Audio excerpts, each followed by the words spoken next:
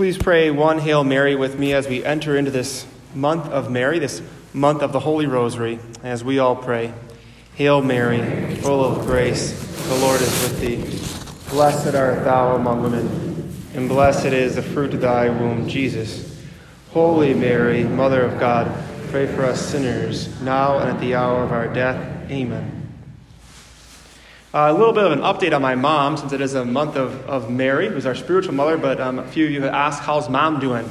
So I was able to go home on Thursday and see my mom, and she's doing well. She was just at the doctor, and she's on blood pressure medication, all that fun stuff, but her blood pressure is much lower than it was, and the doctor said they're going to wait about a month until they do the surgery on her carotid artery, which is in her neck, and then she'll go from there. But I want to say thank you for your prayers for her. She's doing much better, I believe, much due to your prayers, so thank you for that.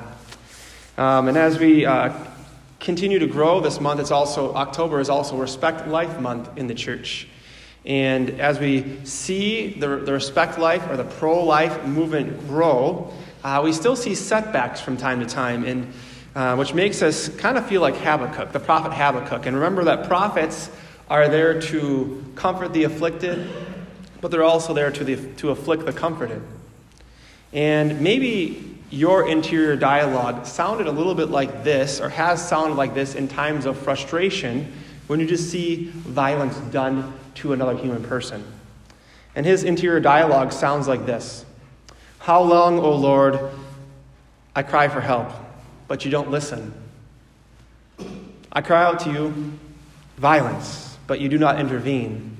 Why do you let me see ruin? Why must I look at misery? Destruction and violence are before me. There is strife and clamorous discord.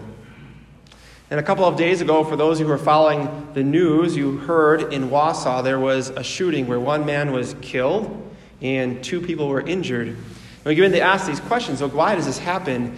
And what are we supposed to do? And one person I've always enjoyed as a saint that I encourage you to grow in a devotion to her is Saint Teresa of Calcutta, because when things are so complicated, so messy, she just seems to be able to simplify them and cut straight to the heart. And one time she was actually asked to speak to the president and a bunch of his dignitaries right after the Columbine shooting in Colorado. And after that shooting, they said, would you please talk to us about violence and how we're supposed to stop it? And for those of you who have actually seen this speech, you saw how awesome and powerfully God worked through this little 4'8" nun. And when she got up to the podium, she said this: you Americans are very foolish. You think you can conquer violence in the schools and allow the greatest violence in the womb. What do you think happens when you allow the place that is supposed to be safest for children to become the most violent? She said that you unleash spiritual powers into your culture that continue to have strength. You are just seeing the manifestation of your choices. Everyone there was speechless. Saint Teresa of Calcutta was saying in that sin not only affects us personally in terms of giving authority over to the devil, the enemy, and his minions, but collectively over nations and cultures and territories, even in houses. That's why we bless homes. That's why we ask priests to come and bless and bring the presence of Christ in there, because there's not just personal demons, but St. Paul says in Ephesians 6, there's actually principalities and powers. And when we pray the Our Father, we end by asking the Father for deliverance from these evil spirits. We say, lead us not into temptation, but deliver us from evil. And the Catechism affirms the importance of both our will and God's strength. Where we read in paragraph 2848, it says this: when we say lead us not into temptation, it implies a decision of the heart. And if we live by the Spirit, we also walk in the Spirit. And the Spirit was sent to us from the Father to give us strength. So when we're tempted, imagine if you had to go speak in front of the president and a bunch of dignitaries, people with lots of money, a lot of power, earthly power that is. would have you been able to speak the truth? And we learned that this example that the temptations of the flesh can only be overcome by prayer.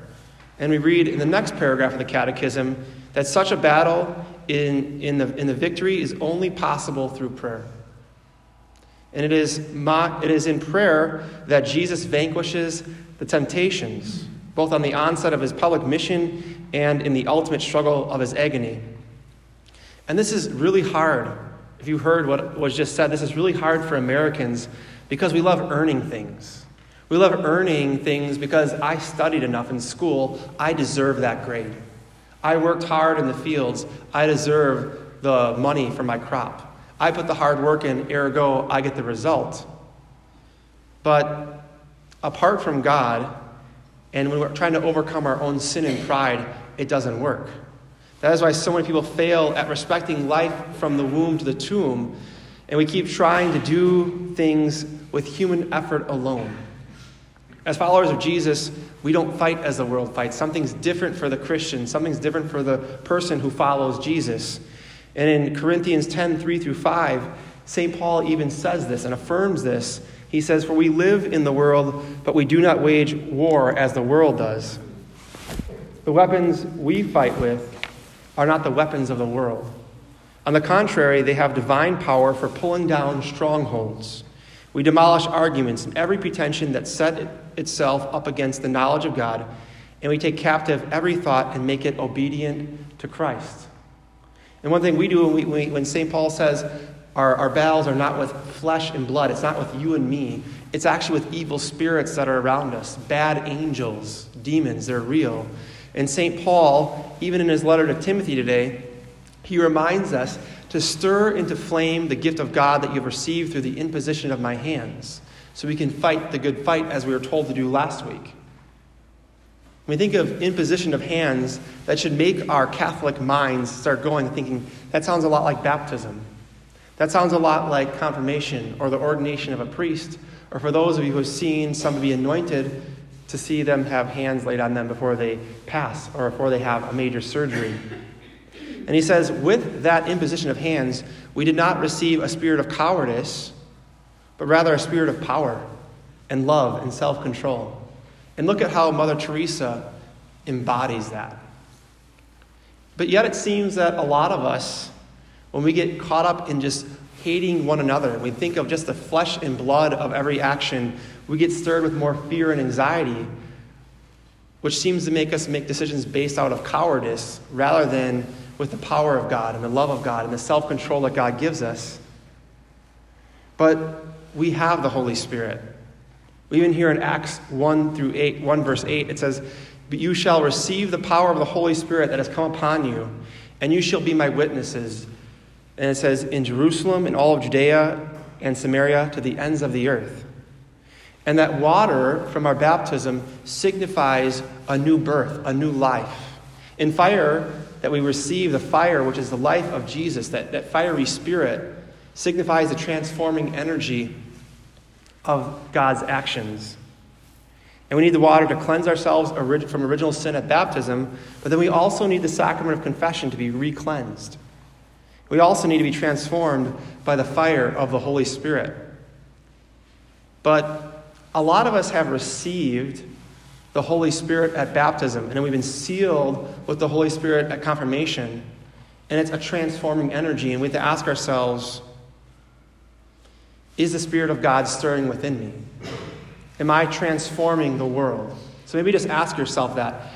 Is the Spirit of God stirring within me?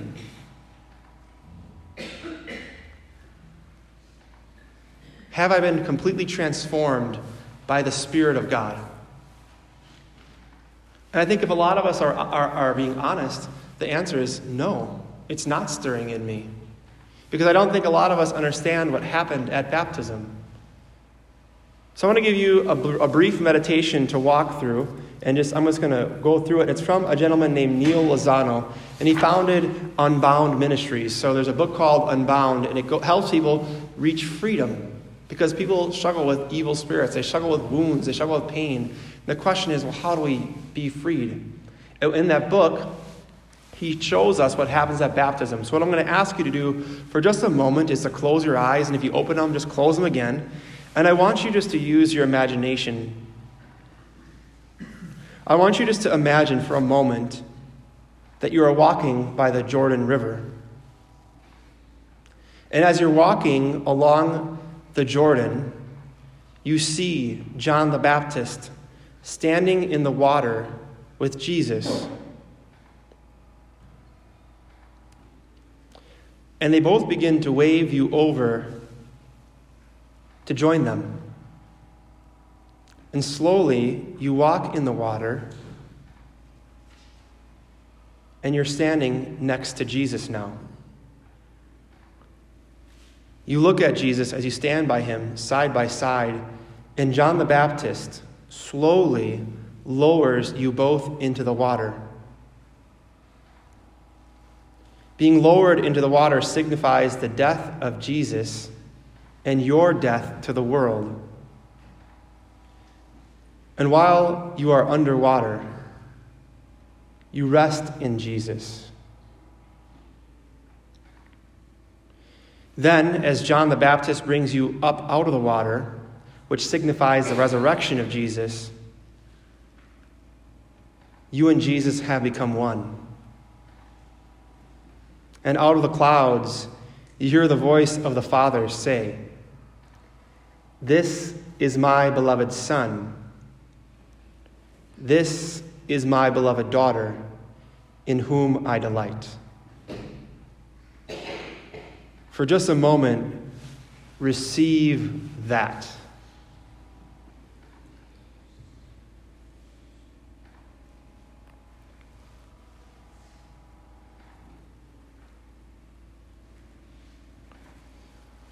Okay, if you want to open your eyes, that's what happened at baptism. You and Jesus became one. And as we pray to be filled with the Holy Spirit, the Spirit of God, he wants that to stir in you. He wants that to stir in you. The image I'd like to give you is the image that was given to me to help me understand what this looks like. A lot of us, if we were a glass, and us and we are the milk, we pour milk in the glass, and then we receive the Holy Spirit. It's like pouring chocolate milk into that glass. And for a lot of us, it's never been stirred. Just straight up, never been stirred.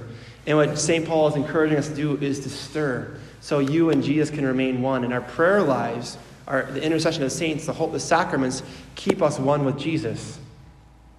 And they help us respect life. They help us treat others better, because we know that Jesus says, his Spirit says, his word says, that you do unto the least of mine, you do it to me. And Jesus always says, let the children come to me. Whoever harms one of these little ones, it would be better if a cinder block was hung around his neck and he was pushed into the sea. So we have to know that when we hurt children, especially those most innocent ones in the womb, we're also hurting Jesus. And that our battle is not with one another. Our battle is with principalities and powers. And just notice how St. Teresa of Calcutta, when she stepped up the podium, you had to imagine there's plenty of evil spirits tempting her in front of all those dignitaries, in front of the president at the time, to scold them. But rather, she reminded them that they have been, by their choices, by their votes, by the way they're living, they have been unleashing spiritual powers into the culture that continue to have strength. And she reminded them that they're just seeing the manifestation of their choices. And if you and I, if we want to really see an end to violence of every person outside of the womb, we must begin to pray daily to our angels, to our saints, to our Lord, for an end to violence inside of the womb. So 2 things I would encourage you to do to take this to the next level. I want to encourage you. The first thing is, this past week we celebrated, actually last Sunday, but we celebrated the Feast of the Archangels. So if you don't have a devotion to the St. Michael prayer, I would encourage you to learn that and pray that daily. That prayer is really, really powerful. The other thing we celebrate this week is the Feast of our Guardian Angels. We celebrated that on October 2nd. Now I'd really encourage you to form a devotion to your guardian angel. Our guardian angels have all seen the face of God. And that is really, really important because they fight battles for us so we don't fight with one another. And the second thing I would invite you to do is to do something I was invited to do 5 years ago. So I never asked you to do anything I wouldn't do. And I would encourage you to go home and write on a note card and write this: God, I surrender, and I give you complete permission to set my soul on fire for you. God, I surrender, and I give you complete permission to set my soul on fire for you. Put it in a place where you'll see it every single day. I put mine right below my mirror when I was in seminary, and I still have that same card right below my mirror at the rectory where Father Matt and I live. And I see it every day. Because we need to remember, we need to be reminded, because so often we live in such busy worlds, and it makes us act more out of cowardice rather than out of the spirit of power, love, and self-control. And when we do that, we remember that when we were baptized, we became one with Jesus. And we have the Spirit of God in us, and He wants that Spirit to stir because our world needs that Spirit. Our world needs that courage. So when we are tempted towards cowardice, we're tempted towards fear and not faith and trust in Jesus, we remember our identity, and we ask for Christ to live through us. So as we move forward this week, let us remember that we are called to stir the flame of the gift of God in us. And that would be what St. Paul is talking about by bearing our hardship for the gospel with the strength that comes from God. So we don't, again, as the Catechism said, we don't rely on ourselves, but we rely completely on Jesus. Let us take a moment of silence to commit ourselves once again to relying on Jesus, to ask for His mercy, to repent, and to move forward in Christ Jesus today, tomorrow, and forever. Amen.